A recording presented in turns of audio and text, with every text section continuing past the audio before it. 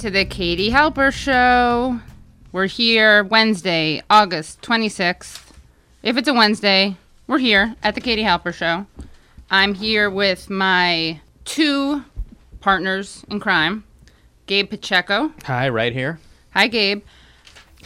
Hi. How's it going, Katie? Good, you? I feel wonderful today. Awesome. And Reggie, of course, who is the engineer-in-chief. Yeah. Hey, Reggie guys. Johnson. Hey, guys. What's up? And we are here every Wednesday on WBAI 99.5 FM, WBAI.org on the web. Gabe, you have a show tonight, don't you? In New York City? That's right. I'm on a storytelling show tonight in Park Slope at Union Hall. Nice. So it starts at 8 I like p.m. that place. Yeah, it's a great wonderful. place. It's a cool place. I like that. You know what they have, Reg? They have bocce ball. Yeah, bocce ball. I never. Bocce balls. You know, it's so funny because that's definitely a hipster thing. Because here, bocce ball, I heard about it maybe been around since century 10. Yeah. The Italian. Yeah, right. And then all of a sudden, it becomes a whole hipster thing, just like shuffleboard a couple of blocks down. Right.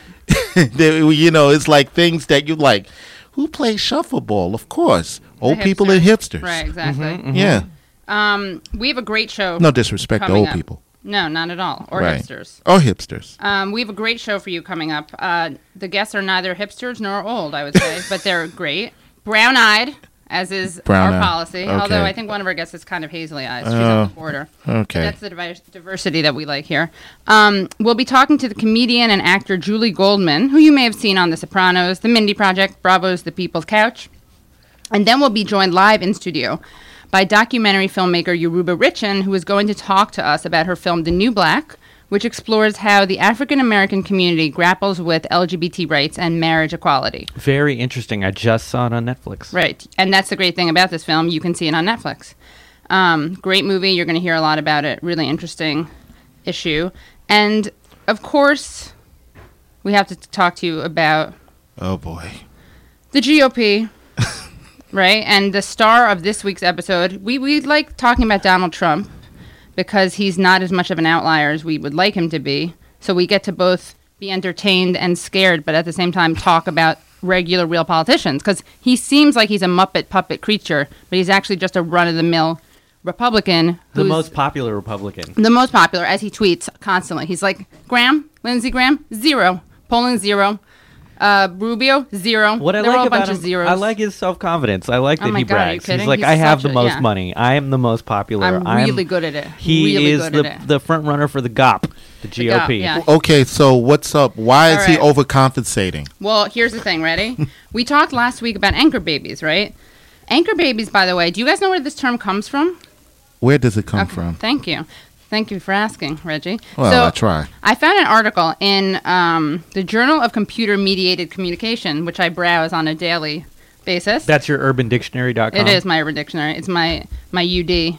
My UD, it's called New Media and the Anchor Baby Boom. It's by Gabe Ignatow and Alexander T. Williams. And they write thusly: the term quote-unquote anchor baby is thought to originate in the related term anchor child, which was used in reference to, guess. Just guess. Tell me now. All right. Vietnamese boat people in the course. early 1980s. Because they were on boats. Yeah, and again in the early 1990s. It's a nautical term. Another form of brown people you're as right. well. Right, brown, and we're going to come full circle with the brown people, other form thing, right?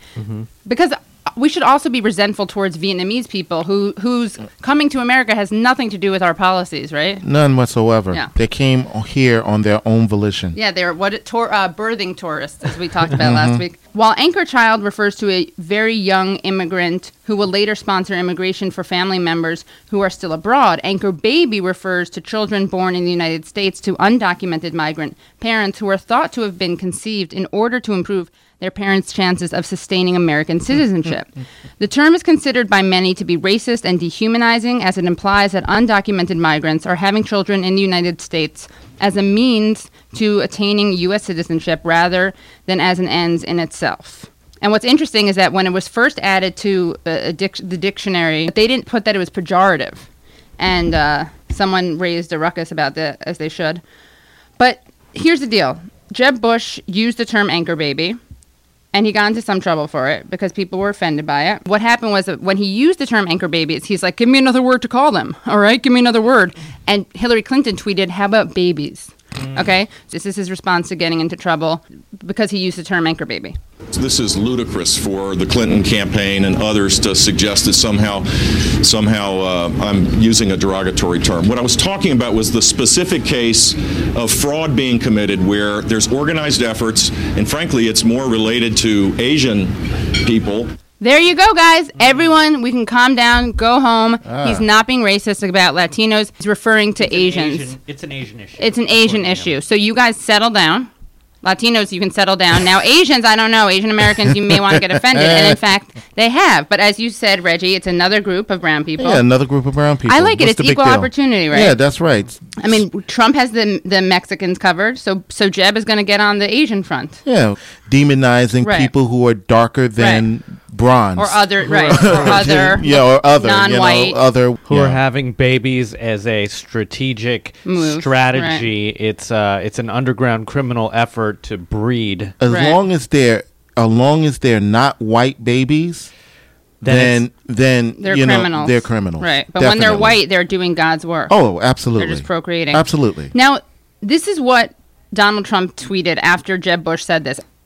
Asians are very offended that Jeb said that anchor babies applies to them as a way to be more politically correct to Hispanics. A mess! Exclamation point. And it makes me think that Donald Trump is actually a genius. So Trump is like this bully that all the other Republican candidates are trying to kind of be like, but also pretend they don't like.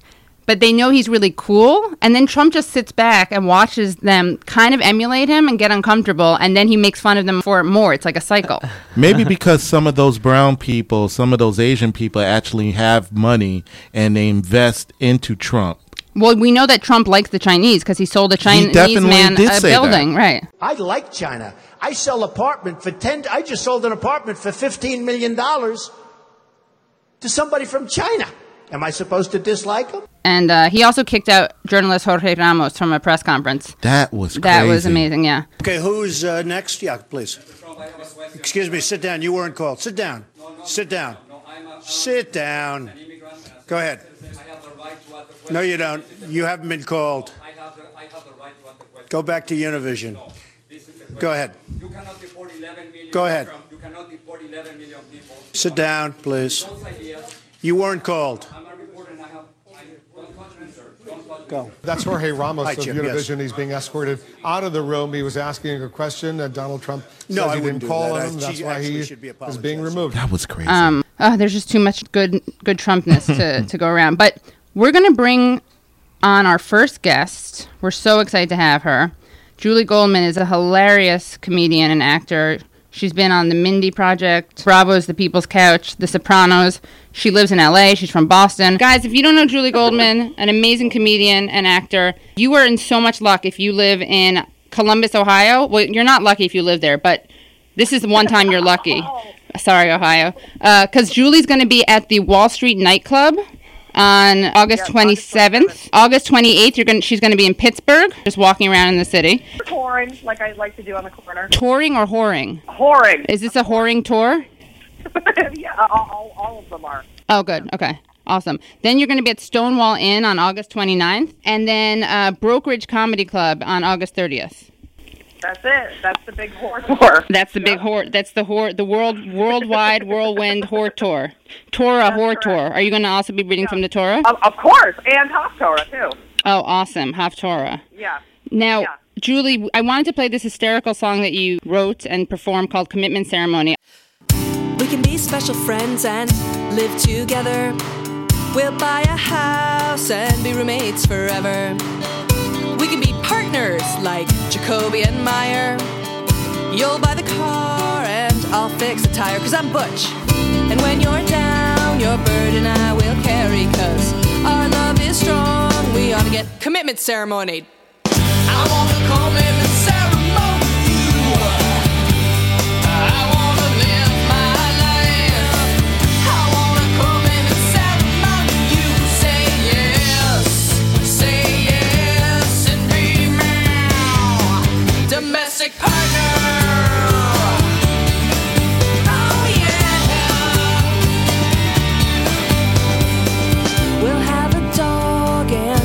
couple of kids. Even though it'll be difficult for me to adopt your biological baby, because technically we're not really a family. As a government and church, but shouldn't they be separated? And when I'm sick, I know you'll be there wishing you could get in my hospital room, but you're waiting for my mother's permission. No one has cared for me the way you have in my life. Oh, I want to say to the world that you're my very special, significant, really good friend. I want to come in and ceremony you. I want to live my life. I want to come in and ceremony you. Say yes, and be mine. Why is our love a crime? Just because it involves two vaginas. Oh God, what is the solution? Do you really want to amend the Constitution? I pay the same in taxes as all those married heterosexual asses. Come on, you homos, stop making a fuss. You can have your civil unions at the back of the bus. I wanna come in and ceremony you. I wanna live my life. I wanna come in and ceremony you. Say yes, say yes, say yes, say yes, say yes, say yes, and be my wife. I'm told by my wife. Can you believe that since that song has occurred, that commitment ceremony, and obviously it's all about gay marriage and not being able to be gay married or whatever, now we have gay marriage. The song's got to go. It's not relevant anymore. So are you conflicted about marriage equality since it means your song's not as relevant? So now what do I have to talk about? It's like when Bush stopped being president. I was kind of sad because as a comedian... However, now we have Trump, who is, Oh, my God. I mean, might be the most incredible angel from heaven I've ever heard. Yeah, I think he is. And you know what I'm saying? Like, literally, I can't go a day without looking for him, listening, hearing, watching. I need to know. I know. Does he make you question your sexuality? He does. It's so weird. Is he like one of the guys you would go straight for? Yeah, like when I think about the list of gentlemen who could turn me, Right. at least just for a moment Right. of lovemaking. Lovemaking, and I could just imagine him. You know, Julie, I'm very good at lovemaking. Julie, I'm very good at that, Julie. Yeah, I am amazing. Beautiful. Amazing. I'm the best. I'm the best. I'm the best. I'm very good at that, by the Am way. I'm very good at that. I've been told I'm amazing. I've been told. I've been told I'm incredible. I was told by lovemaking by Melania. Oh, my God. Melania. You know, he also said that if his daughter wasn't related to him, he would be dating her. What? Yeah, on The View. He said on The View. I have not heard that. If Ivanka weren't my daughter, perhaps I'd be dating her. You know? Stop it. Oh, it's so weird. Stop it. You know what? You are sick. I know, isn't it terrible? Yeah. Well, you're known for saying Is that outrageous terrible? things, Mr. Trump. Who are you, Woody Allen? How did I miss that, Jem? I know. We should do like a two-woman show where we recite Trump lines. Well, my father has never said such a nice thing about me. Yeah, Dad. What the hell? My dad neither. God, why don't you want to have sex with me, Dad? Maybe it's like a Jewish thing, but Jewish dads don't do that for whatever reason. That's messed up, though. I feel really neglected. So I do too. Tell us what you're up to, Julie. What are you doing in your life, and what are you writing about, performing about, being funny about? I am all over the place. You have ADD. At this point in my life, complete ADD. Right. I can't focus on anything, obviously. Right. Where am I? I don't even know. I'm like at that point in life where things should be together, but they're completely unhinged. Right. So, you know what I mean? So, like, nothing is. So you're like, are you between two train cars right now, like on the subway or in a vestibule or something? Exactly. Well, you mean as a metaphor for my life? Or just literally, right now. Where are you doing this interview from? I'm doing it from my home in Los Angeles. Oh, Los Angeles. Okay. Yeah. And have audiences changed that you've noticed when you talk about gay marriage and marriage equality? Have you noticed a change in the way you're received? Yeah, I think that through the last several years that, for example, like I was in Indiana for like 6 shows, and I was really stressed out that, you know, if they weren't going to be able to handle me, and all this kind of stuff. And I had this letter come to me before I went there that was saying it's super conservative and keep it clean and don't be offensive. And I mean, and like, did they know who you were when they said those things? They were being sarcastic. Yes. No, they were being real. It was real. It was a real thing. As a comic or just as a human being, there are places in this world where we can go where just being alive is offensive. I was worried that was going to occur. However, I was surprised. The audiences were great. They were super open for the most part. I mean, there was some conservative moments here and there, but for the most part, like, the gay thing was really, at this point, they just don't care so much, especially with guys, because it's like, I'm talking about tits and... Can I say that? Can I say that? You can say that, right, Reggie? TITS? Yeah, okay. Yeah, that's fine. But, well, you can spell it at least. Yeah. That's so the kids don't understand. Right. So that, and the PUSS, they're into that. Oh, yeah. So, as in the cat, right? Huh? Yes, as in the cat. So, I think for them, like, it's sort of almost at this point, like, at least for a woman, I don't know how it would be for a gay guy, but it was fine. Yeah, everybody has high-speed internet now. It's true. Right. That's right. They bro out with you? They do bro out, and they were cool, and I think had I gotten more political in a very sort of specific way, it would have been uncool. Right. They don't want to hear about Hillary. Right. They don't want to hear about liberal stuff like that, but sex stuff or other stuff is fine, if that's where we're relating. In your act, I remember you discussed how everyone thinks that lesbians hate men. What's your take on that, though? Well, first of all, everyone hates men. Just kidding. Mm-hmm. Okay, so really the no, thing not kidding. Is that everyone thinks lesbians hate men because we don't have sex with men or have, I guess, intimate relationships with men. But the thing is, it's like, why then would we hate them? Like, we don't have to deal with them. Like, Right. The straight women, you know what I mean? Like, we're the ones who really hate them. Yeah, because you have to deal with them. Exactly, yeah. So, they should fear us way more than you. They should, and I would assume that they do. If they're smart. I would assume that they do. They do. Were you just channeling your mom when you said that? Do. I guess I did. Sure. How is your mom? How is Phyllis? Can you tell people about Phyllis? Phyllis, Phyllis Goldman. You know her. You've seen her. She's about 4 feet tall, filled with disappointment. You know her. And, wonderful woman, irritated, very annoyed all the time, very irritated. Starts every sentence like that. Everything is wonderful to grow up with, And my friends came over, she'd always say, "All right, have fun. Don't let Julie eat too much." Anyway, so that's good for you, and just good for you to have in your mind as you're an adult. She is very annoyed all the time.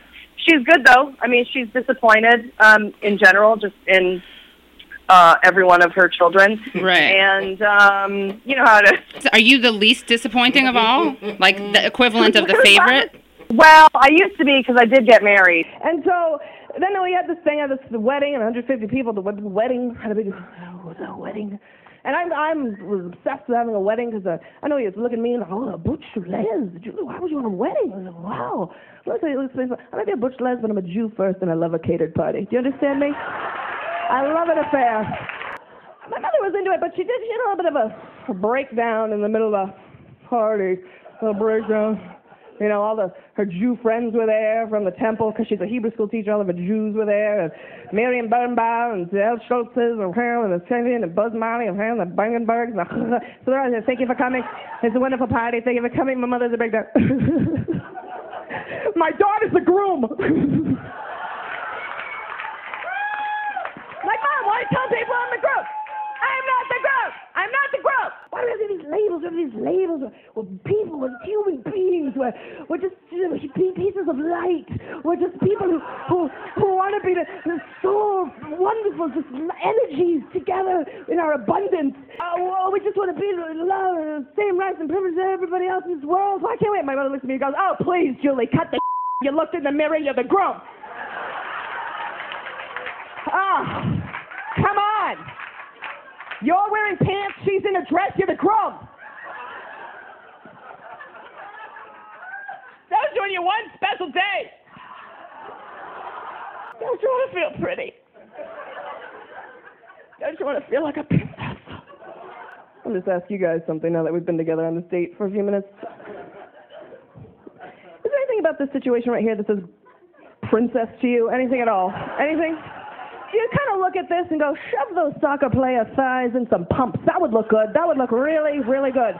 You know what looks good in a dress? A thick neck. That looks nice. That looks really very just fancy. It looks very fancy to have a huge boulder in a carpet. That looks good. That looks very nice. Just shove it right in there. That would look very attractive on a lady.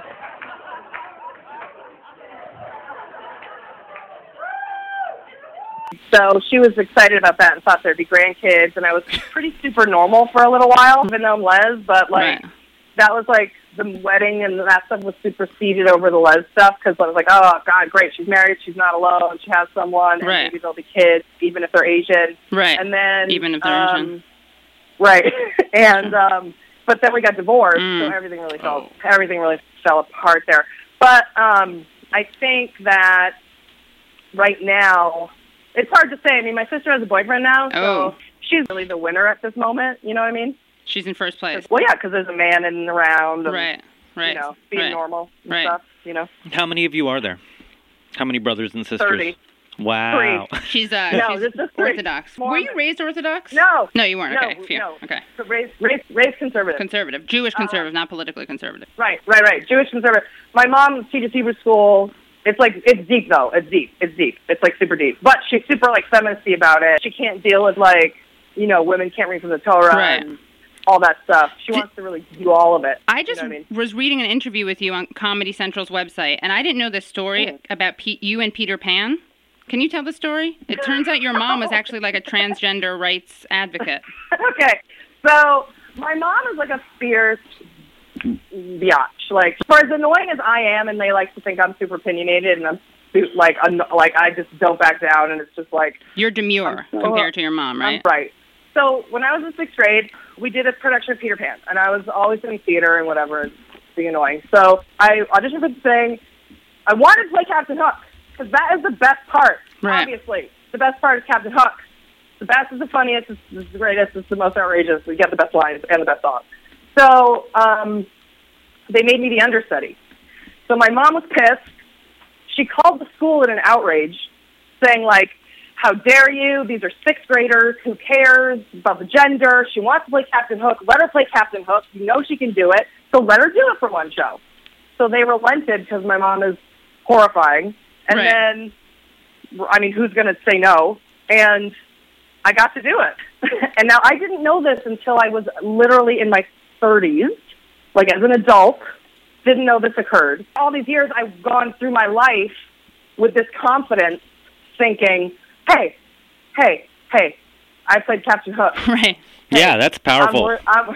Right? I'm somebody. I am somebody. I'm worth it. Right. I am. I'm worth it. I matter. Can do it. I matter. Nothing can stop me. Hey, gender doesn't matter. Doesn't matter. You know why? Because I played Captain Hook. Right. But then you know what? It does matter. It does matter. But Phyllis's wrath matters more. That's correct.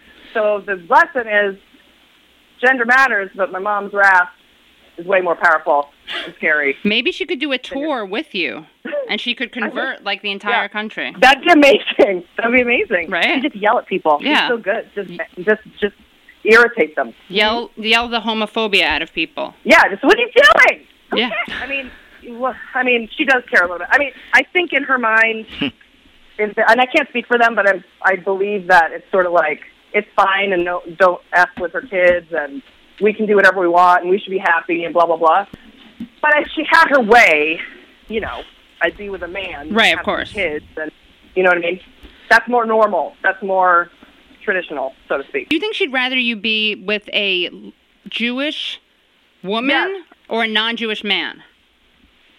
Ooh. Oh, that's a tough dilemma. That's a tough one, right? God, that's a tough one. I mean, I think at this point, I think if God, wow, you know what? You stumped me. I think a man. Right. However, now that we've gone through so much of life already, she probably would say, "No, what would make you happy, Julie, is to find a woman who will read from the Torah to you." Who will read from the Torah, right? Yes, exactly. At night, whisper sweet Torah, nothing's in your ear. Right. At night, your lullabies of Torah, very sensual, erotic Torah reading. I don't know. I'm gonna ask her, actually. Okay, yeah, we can have Phyllis on the show. Now, you are a big fan of Bill Cosby, correct? Oh my God, huge. You know what I love? I love a rapist. Yeah, you love a rapist, right? Who would turn you first, Trump or Bill Cosby? Ooh, well, that's a tough one again, because with Cosby, you didn't know what ever happened until later, and you're like, hey, why is my badge twice the size? And I feel pain in my body. I'm coming too. That won't go away. Right. But then there's Trump, who's the most incredible maker of love. So. And you can't get the hair out of your head. It's true. Yeah. It just falls forward and tickles you ever so slightly on the face as he pumps away at you for 1 second. Oh, my God. That's poetry. That's a good question. My dream is this, everybody. This is true, and I don't care how it sounds. I'm standing by my self. I want vigilante justice for Bill Cosby. In general, I would like to, in my dream, I do want to start a vigilante group. It's kind of like in my, I really, truly do wish that I could do it. Where like a group of women meet secretly at Chico's and plan who's going to get, killed or tortured. They don't need to die, all of them. Some of them can use a torturing, and then, you know what I mean? But basically, he's got to go. I mean, he has to go. 50, 5-0. Who we know of. The first dream I had was that he would go on national television and just kill himself. I don't think he'll do it. Now I need him to live. Now, you're a comedian in California, right? What are people saying in California about this? Like in L.A., in the comedy scene? I think when it was just around 10, first of all, nobody talks about it. Nobody wants to put it on stage because nobody wants to burn any kind of bridge, even though Hannibal Buress did say it and his career exploded. And it's even worse because Bill Cosby has the smuggest old black man public persona that I hate. This kid's on TV. Pull your pants up, black people. I was on TV in the 80s. I can talk down to you because I had a successful sitcom. Yeah, but you rape women, Bill Cosby, so kind of brings you down a couple notches. I don't curse on stage, but yeah, you're a rapist, so I don't know what I'm doing by telling you. I guess I want to just at least make it weird for when you watch Cosby Show reruns. Dude's image, for the most part, it's public Teflon image. I've done this bit on stage, and people don't believe. People think I'm making it up. I'm like, Bill Cosby, there's a lot of rape allegations. No, you do. But everyone else seems to be very scared or cautious. And Judd Apatow, right? Judd Apatow has also called him out. Right. Which, of course, I mean, Judd Apatow, I guess, He's got not much. I don't think he's ever not going to be rich and or be able to make movies. Right. Which is great, because I'm glad he did speak out. Right. But I think they're the only ones, except for, Lori Aldred and Right. The women are coming forward. You know what I mean? Right. But, comics aren't really... They're stepping scared. up to the plate. Right. I haven't seen, and that's not to say that I've seen. Everyone, for all I know, there could be, a bunch of comics talking about it. I don't know. But I know that I've said on stage, I want Bill Cosby to kill himself. And, and I know my stuff is extreme. But he raped 50 women, so I think it calls for a little extremity. I mean, even Whoopi Goldberg, but she was swayed. She was defending him till the bitter end, until it was just like, you can't, after a certain amount, how could you possibly, what's there to defend? And you know what's complicated is that there is racism in the world, and I'm sure Bill Cosby has been the victim of racism, but not as a rapist. That's not where the racism comes in. No. No, that's correct. No, and that's not, one doesn't trump the other. Right. Because you've had racism in your life doesn't make you not the rapist that you are. And also, who doesn't encounter as much, Bill Cosby does not encounter the racism that most people who are African American encounter. Right. Because that's true. Yeah. Right, because he's so rich. He's so rich. Yeah. And so powerful and has been, lucky and talented and blah, blah, blah. But that's right. I mean, I can't with the race. You can't. It's like trying to distract me with one thing from another thing. No. Julie, can you contribute to this project that we're doing at the Katie Halper Show? We're doing an oral history We're doing a social history, Right Wing Erotica. Yeah. You volunteered. I asked you before the show if you would read to us a bit of Sisters by Lynne Cheney. Just so everyone knows, Lynne Cheney's Sisters is a novel that Lynne Cheney wrote in 1981. It's no longer in print. This isn't a joke. And Julie, you're going to read, if you will, an excerpt from the novel Sisters by Lynne Cheney. Okay, let me... Do you need to do any exercises? Okay. Get into character. Yeah, let me take my clothes off. Hold on. Okay. Yeah, be naked, please. Right. Okay, let me just get in the shower. Roll around. All right. Yep, getting in, putting the water on. Great, lots of jet. Okay, this is a passage from Sisters. She was sitting with her legs bent in inverted V's, and when she leaned back on her arms to consider her arrangement, Sophie saw that the front of her dress strained slightly. Her breasts were growing, and Sophie wondered if she had begun to menstruate yet. And if she had, would she tell her about it? Sophie remembered when her own flow had begun. She felt obliged to tell her grandmother had gone looking for her, not because she wanted to tell her, but because she thought she should. Dear woman had been sewing a pair of moccasins when Sophie found her. The bleeding! It's begun to me, she blurted out. So sexy. I love a menstruation... Erotica. Yeah. Mm-hmm. Who doesn't love a nice bleeding? Dick Cheney and Lynne Cheney had a baby 9 months after the U.S. government announced that people who had kids would get deferments. That's all I'm saying. Oh. Just saying that. Julie, thank you so much for coming on.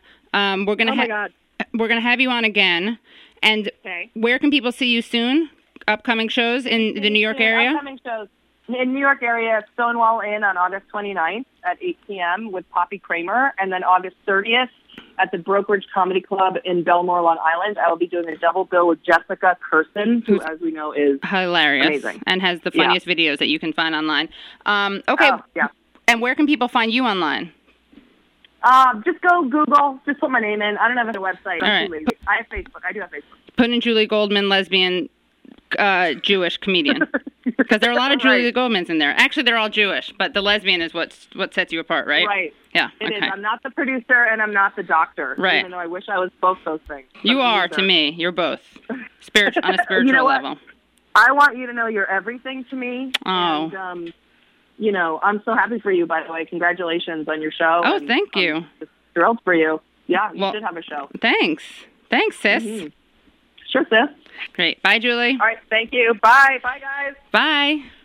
Bye. You are listening to the Katie Halper Show. If it's a Wednesday, it's the Katie Halper Show, 6 p.m. on WBAI.org, 99.5 FM. And we're so excited. Don't go anywhere, though, because we have our next guest, the amazing filmmaker, Yoruba Richen. She's going to be talking to us about her lauded documentary, The New Black, which looks at the African-American community's grappling with LGBT issues and marriage equality. And we're going to play, before we talk to Yoruba, we're going to play for you a trailer of that film, The New Black, which you can see on Netflix. Don't let people get you talking about gay rights. This is not about a gay right. There's a difference between civil rights and sacred rights. Same-sex marriage, it's going to be put to vote here in Maryland. No same-sex marriage in the state of Maryland. Honk your horn if you believe. Many people in the state's religious community, especially in African American churches, oppose gay marriage and are vowing to continue their fight against it. Thousands of Marylanders around the state want to see marriage defined and upheld between one man and one woman. One of the biggest donors is pushing a strategy to drive a wedge between gays and African Americans. All of a sudden, it was black versus gay. Our journey is not complete until our gay brothers and sisters are treated like anyone else under the law. Marquise had asked, when are you and Mama getting married? Well, we're working on it. Regardless of what laws they may write, God designed the family. Who has been the hardest hit in the issue of family? The African American community. We were blasphemous enough to compare the gay movement with the movement for civil rights in black folks. Is gay the new black? I believe this election is going to be a referendum on the church. It's going to be a referendum on black preachers.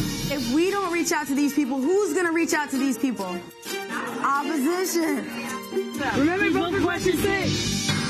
God do not make lesbian. We have the right to agree to disagree. Yes, okay, go ahead. But let me finish. You're right.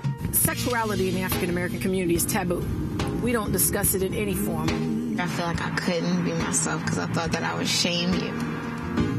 Okay, are you ready to vote? I ain't going nowhere on gays. Okay, why? What's up? Let's be clear. This is the unfinished business of black people being free. We are the sheep of another fold. Then we must reach out. I'm ready to win. I'm ready to make history. That was the trailer of The New Black, directed by Yoruba Richen. You're listening to the Katie Halper Show. You can hear us every Wednesday at 6 p.m. on WBAI.org, 99.5 FM. We're so thrilled to have Yoruba with us in the studio.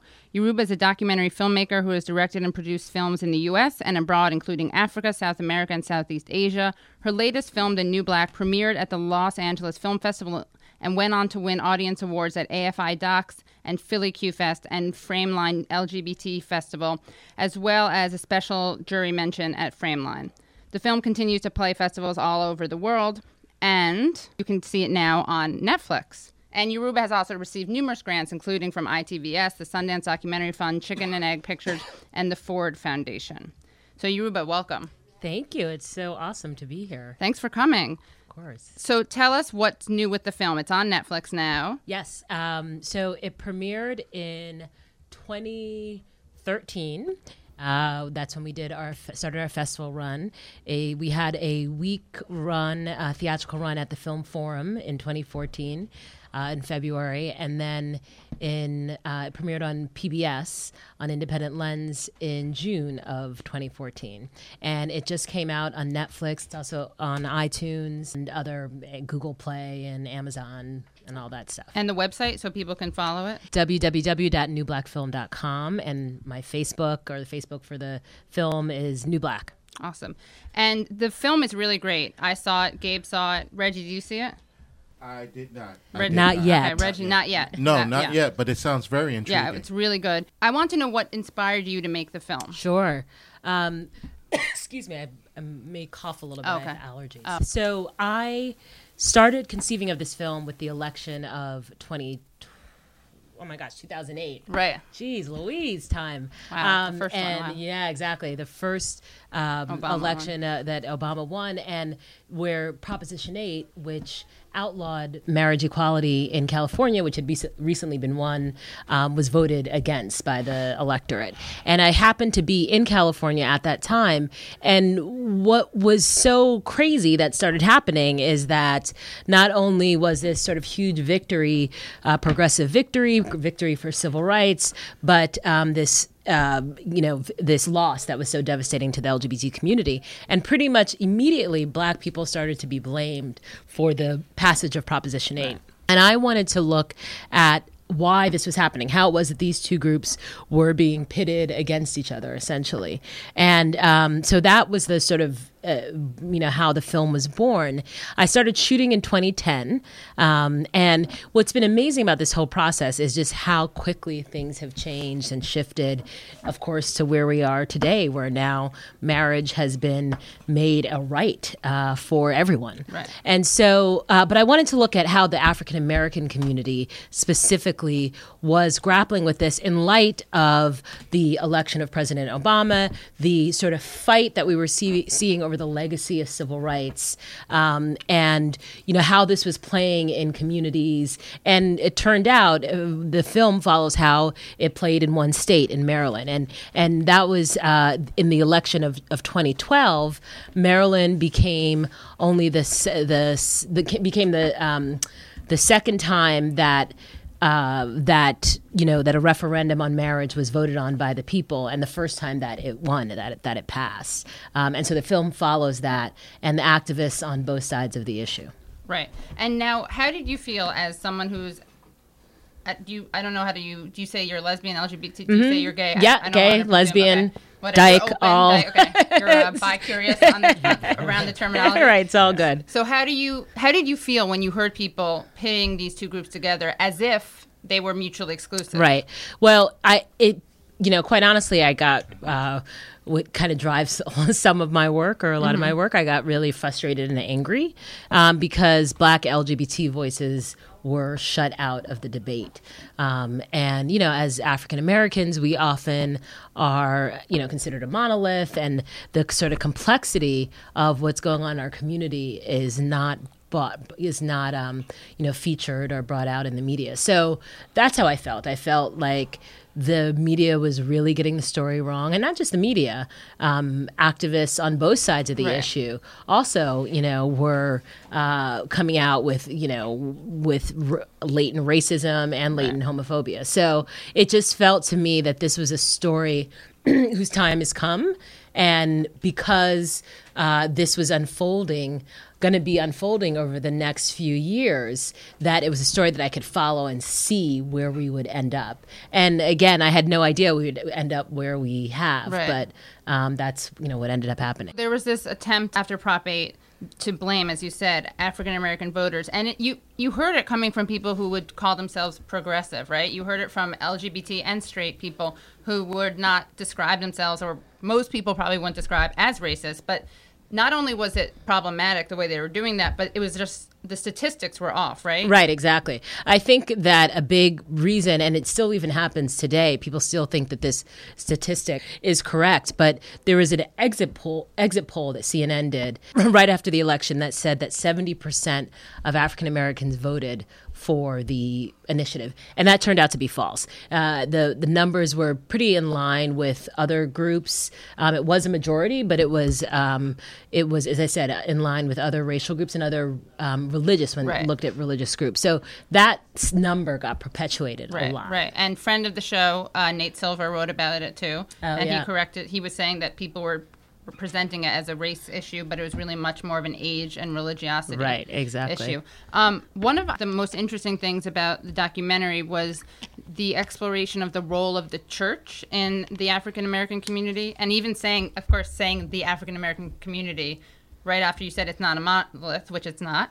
But what was interesting to me is the kind of the progressive role of the church, which I, of course, knew about, but the way that it was so relevant to this issue of LGBT rights. And we're going to play a clip from The New Black, and in it we hear the voice of the recently deceased Julian Bond, the former NAACP director who you spoke to, as well as Reverend Eric P. Lee and Bishop Yvette Flunder. And this is what they have to say about the role of the church. The black church was a place to go when we had no place else to go. It was a place to meet when we had no place else to meet. The leader of the church was a relatively independent person. He didn't work for white people. He worked for the church. And he was a figure of some importance because he spoke to these people every Sunday morning. He was a guide, a moral leader, and so on. You look to him for some guidance on how to behave, how to be a person. Our organizing during the civil rights movement often took place in the churches. There was the facilities that we had control over. So there's a natural relationship between the clergy, the church, and the civil rights movement. It has historically been the center of education and information. If someone was ill, if a woman had just had a baby, if someone died in the family, we had in that organization, the Black Church, people on the ready to respond to those families.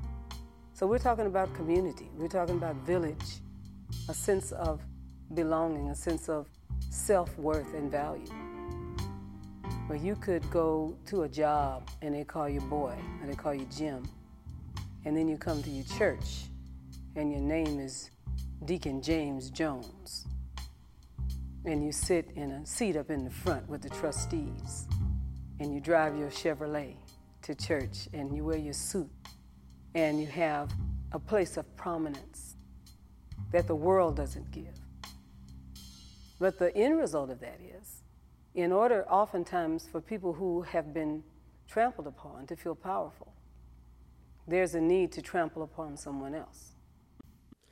So that was an excerpt from The New Black, and again, Julian Bond, Reverend Eric P. Lee, and the last woman who we heard from was Bishop Yvette Flunder, who's an amazing character. She's a founder and senior pastor at City of Refuge United Church of Christ in San Francisco. What do you think about the thing she said, at the last thing that she said? Yeah, it was really important for me for the church to explore that. And as someone who's African American but didn't necessarily, I didn't grow up in the church, in the sort of traditional Black church, but I came to understand and to see and experience how the Black church really still is the sort of moral center of our community. And because of the history of it and its history of fighting for civil rights, and as she said, refuge, where you can be, I think it's so powerful what she said, you go out into the world and you're called a boy and you're called Jim, and you come into the church and you have power. So it's very complex. It's very, it's an old story, but it's also a story that's still, that's still relevant and still powerful. And especially in a place like Maryland, which the Black church is very politically powerful and culturally powerful. So it was really important for that aspect of the story to be brought out. And one thing I liked about the story is that you had representatives who were against same-sex marriage equality. Pastor Derek McCoy was one of them, the president of the Maryland Family Alliance and the Maryland Family Council. But what I liked about it is that you didn't demonize him. He was very human and humanized. Did he know about your perspective? I don't know if he knew. He never asked me, what do you think about this? And it wasn't really relevant. He knew that I was showing all sides of this issue.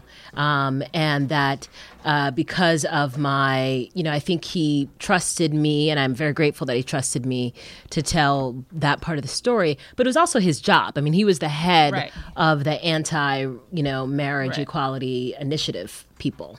So what I found fascinating was that it explores the way the church has this kind of double-edged sword, right? And we've seen this with the issue of slavery. So the church being used as kind of an instrument to justify slavery, and the church being used as an instrument to abolish slavery, right? And you saw the same thing with the marriage equality issue, because one of the most things I hadn't really thought about was the kind of historical legacy of the Black family in the United States, and how someone like, for Pastor Derek McCoy, who opposes marriage equality, for him, that is one of the reasons that same-sex marriage is so dangerous, right? Because of the kind of the way that the Black family has been able to resist the tragedy of slavery, which divided up families, separated people. They had no, reduced, to put it lightly, agency in terms of their family setup, right? And then Bishop Yvette Flunder says this really interesting thing, which uses that same history to kind of say, like, we've always had an untraditional family structure, and because of that, it almost lends itself more to same-sex marriage. Yeah, I mean, I think you hit the nail right on the head and really articulated it. And it's not just Derek McCoy, but a lot of the pushback that you will get in the Black community about gay marriage and marriage equality is that we already have such a fragile family system, teenage pregnancy, high rates of divorce, women not marrying, and this is another threat to the family.